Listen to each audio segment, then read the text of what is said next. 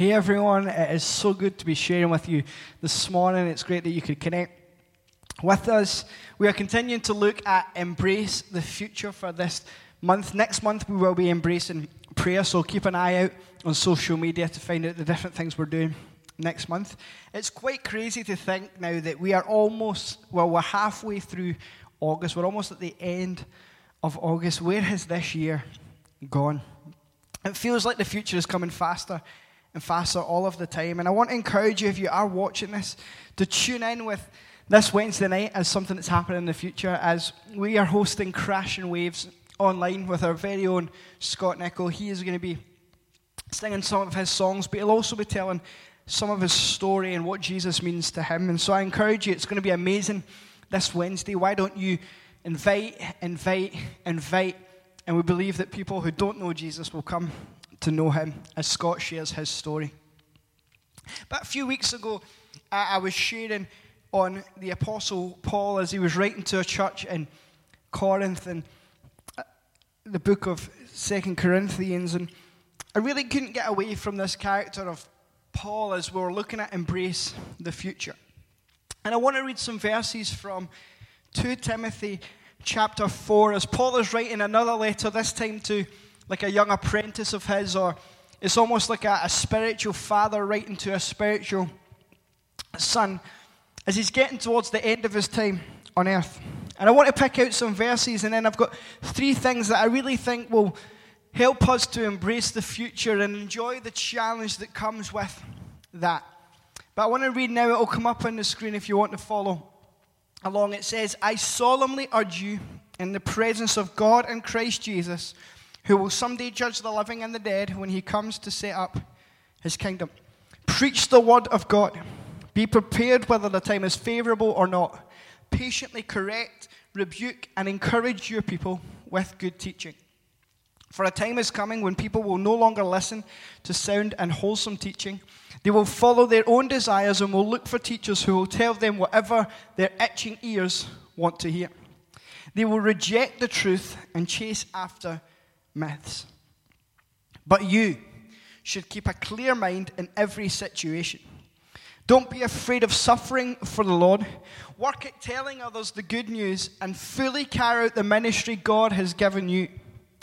As for me, my life has been poured out as an offering to God. The time of my death is near. I have fought the good fight. I have finished the race, and I have remained faithful.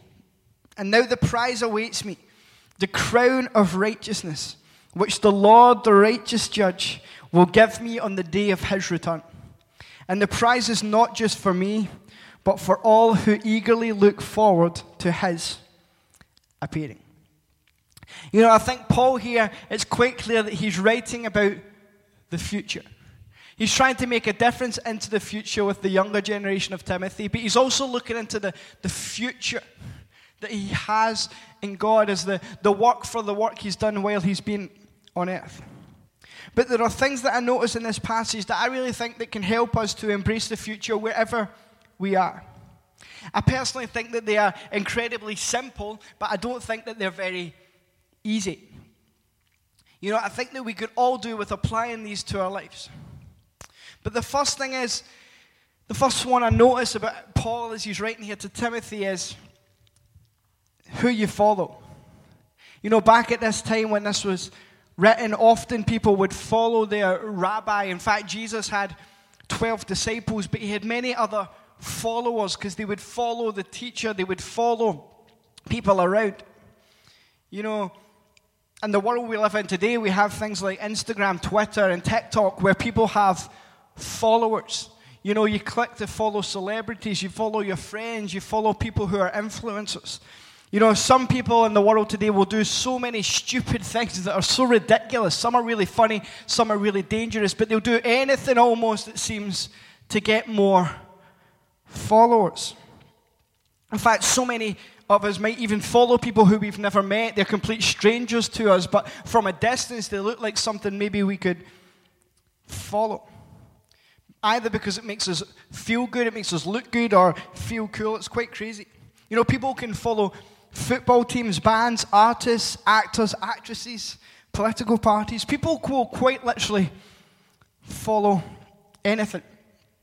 And the saddest thing about sometimes following other people is people are not perfect. So people make mistakes and they can let their fans down or their followers down because they're not perfect.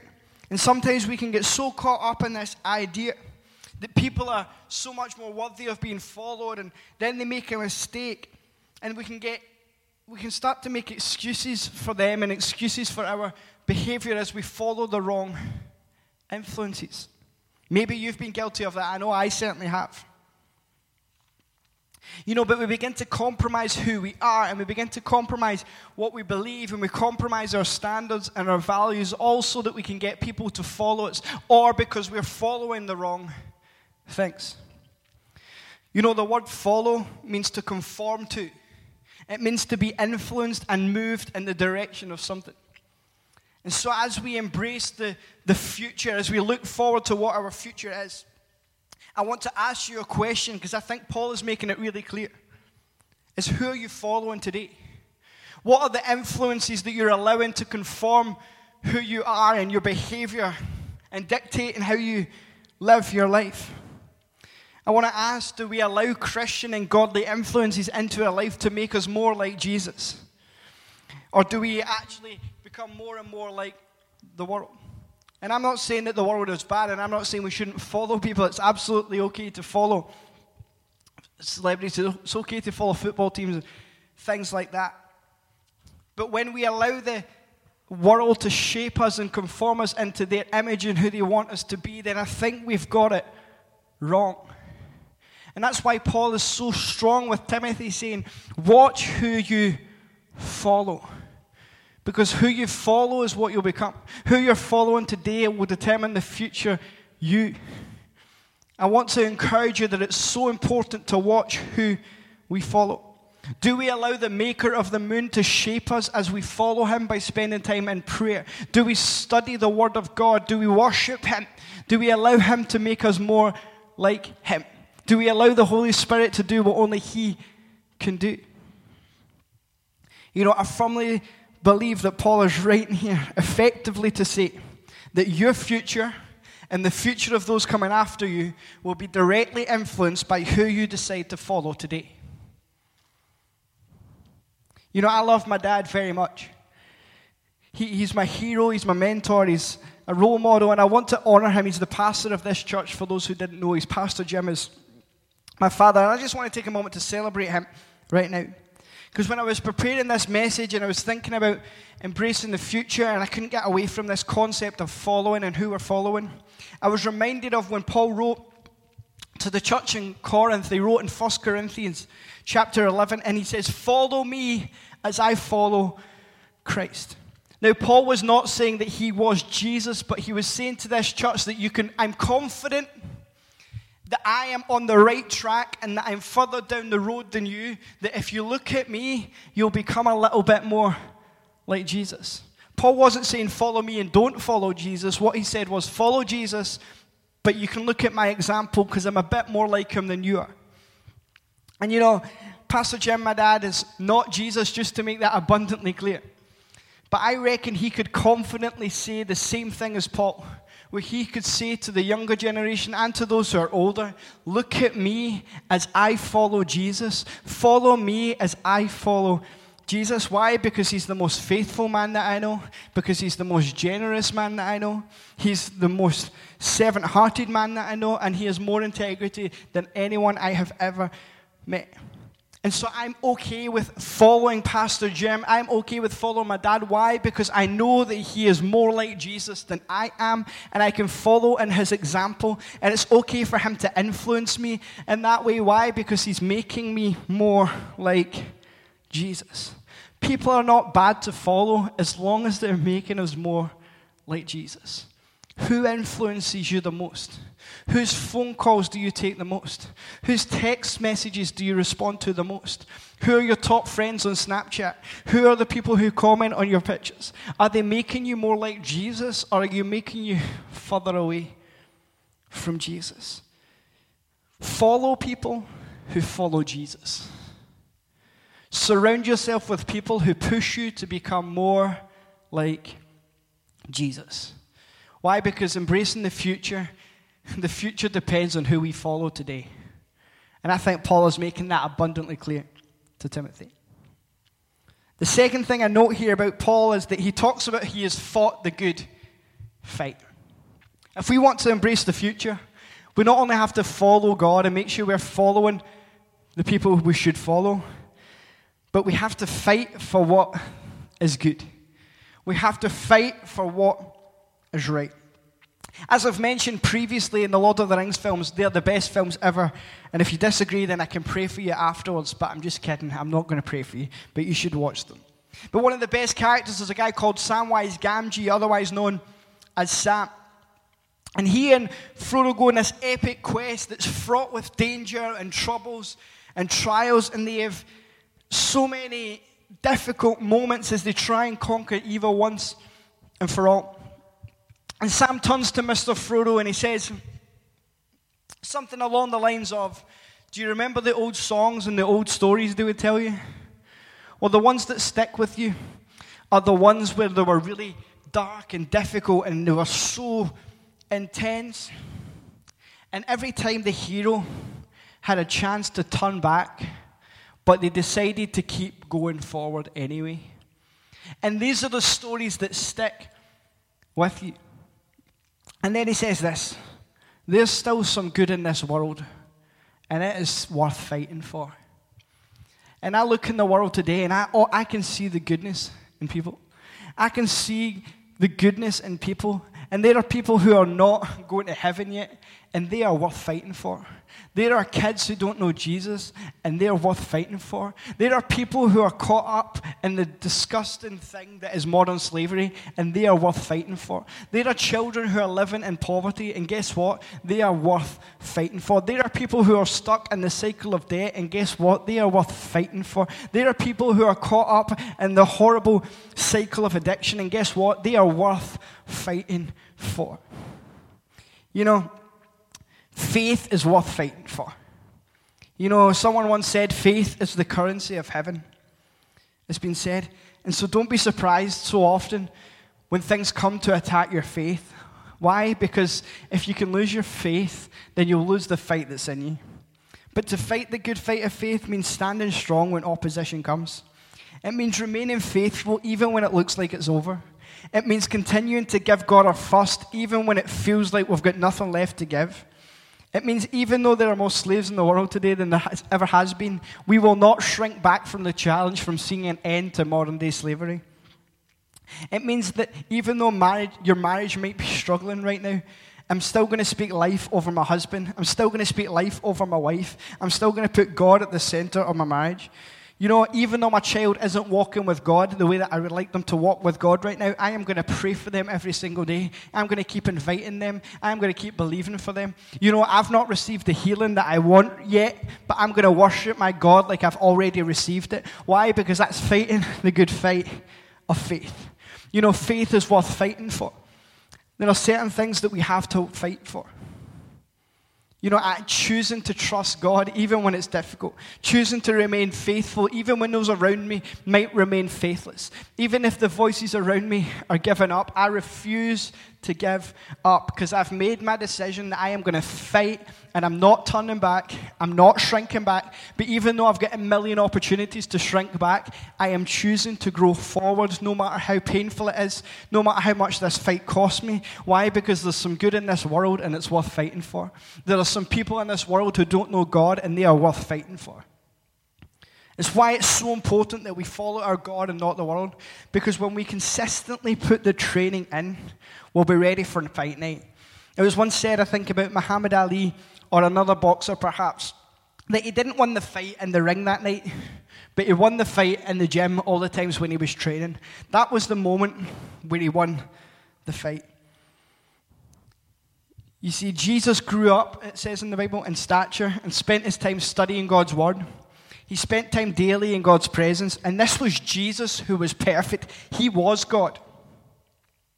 Yet he knew that if he didn't train for the fight, when the fight came, he would be susceptible to failure. It's why Jesus got up, but while it was still dark, to spend time in prayer, to spend time reading the Word of God, to spend time going to church, to surround himself with people. Why? Because Jesus was not going to lose his fight, and I don't want to see you lose your fight.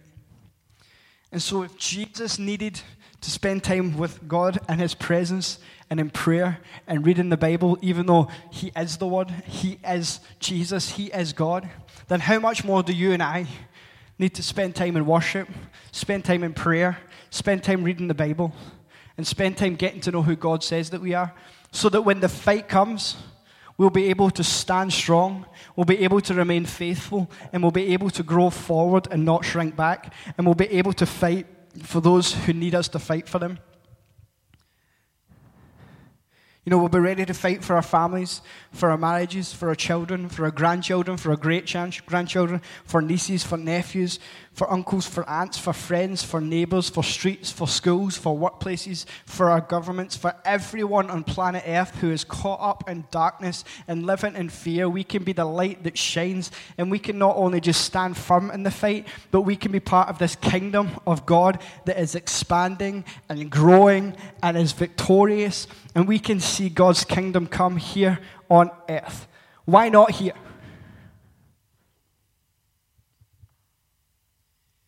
We need to follow God. To embrace the future, we need to make sure we're following God and following those who push us to be more like Jesus. Who we follow matters. We have to fight for that which is right. We need to fight for that which is good. We need to fight the good fight of faith. Fight for our faith and for our families and for those around us. And the final thing I notice about embracing the future, and this might seem a bit strange, is that we need to finish. You know, Paul writes here that he has finished the race. I love the quote that, I think my dad said it first, he didn't come up with it, but he says, it's not how you start, it's how you finish. You know, I don't know what start you had in life. I don't know how it all began in life for you. But I know with God, it's not how you start, it's how you finish. See, I know that for many of us, the concept of finishing this race of faith is so far in the future. And I hope it is for all of us. But the importance of finishing strongly and finishing well is so important.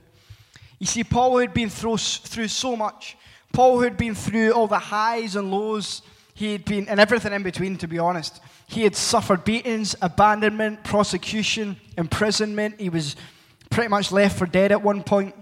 He faced everything he could, and yet at the end of his life, he could say, I have finished the race. And now I can look forward to the crowns of glory that have been prepared for me. I don't know about you. I don't know, it might seem like a morbid thought, but I don't know about you. But when all is said and done for my life, when it's all over, which I hope is in like 80 years' time, I want to live way beyond 100. I'm desperate to hear God say to me, well done, good and faithful servant. I want my tombstone to say something along the lines of David served his purpose in his generation and he fell asleep. Or something along the lines of David finished his race well. You know, Paul is finishing well at the end of the years. He's sharing his wisdom. He's sharing his experiences. He's encouraging the next generation of leaders, pastors, influence. And that's why he's writing this letter. Even at the end, he was still running strongly. And what does that mean for you? I hear you ask, and I'm so glad you asked the question. Because though this in the context of it, Paul is at the end of his life, I think it's important that we finish well in every area of our life. You know, I'd love to be the youth pastor of New Life Prestwick forever. Being a youth pastor is an incredible honor, and I love it. But I know there'll come a day when I have to finish as the youth pastor. But guess what? Till that day comes, I'm going to keep running. And when the time comes, I'm going to make sure that I finish well. Why? Because I want the person coming after me, whoever that may be, I want them to go further than I've gone. I want them to fight more than I've fought. But I want to make sure that the things that we fight for right now, they don't have to fight for because we finished our race well. We fought well. And it's been a crazy time for all of us. And when we think about the future, it's hard not to think about children and young people. And last summer, or this summer here, I know they're back at school now, but it was a pretty difficult time, because a lot of our primary sevens who were going into S1, we didn't get to meet them physically at Rise Youth. And for our 6 years, our S6s who were moving on into universities and college and different opportunities that God has for them, we didn't get to see them, and we didn't get to celebrate with them, and we didn't really get to honor them in person. But we done Instagram lives, and we invited those who were in S6 to share their experiences, to share their challenges, and share a bit of encouragement with our young people who are either just starting S1 or those who are maybe halfway through high school. How can you encourage them? What can you do? And it was incredible as they shared. And I remember we were sharing with them, and we came off the live Instagram, and I was pretty emotional hearing these stories of these young people who are amazing individuals created in the image of God, who are full of potential. As they shared some challenges they'd gone through, they'd shared some helpful advice for those who are coming in. I just want to encourage those who are in S6, if you're listening to this, that you guys finished Rise Youth well. And I believe that God is going to use you in ways that blow your mind. But it was incredibly emotional for me to see these young people finishing well. Because in every season they'll come to an end, and we want to make sure we finish well. Why? Because if we can make a difference for future generations, to embrace the future, we have to make sure we finish well. And I want to encourage you. You might serve in an area and you think that your time's coming to an end, or maybe in the future it will, and I want you to remember to finish well.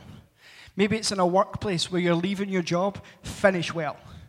Don't just give up because you know that you're leaving. Why? Because we're an example to those, and it sets us up for our future. We're an example to those, and we can have an impact in the future by making sure that we finish well. So just as I close, I'm going to pray in a moment. I want to encourage us as we embrace the future. Who we follow today will impact the future that we have and impact the future generations to come.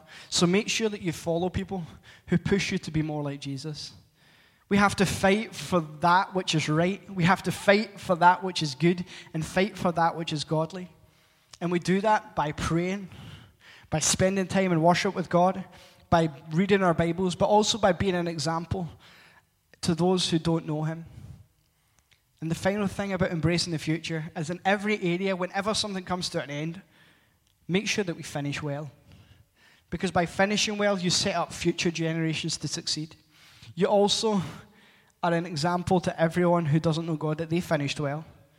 And one day we can look forward to the crown of righteousness that God will give to us. And hopefully, trust me, in a long way in the future, we will all hear those amazing words of well done, good and faithful servant. I'm just going to pray as I close. Father, I thank you that you are for us, not against us. I thank you that we can trust you, that the future is in your hands. Father God, help us to follow you. Help us to fight for what is worth fighting for. And help us to finish well in every area of our life. Father God, we ask it in Jesus' name. Amen.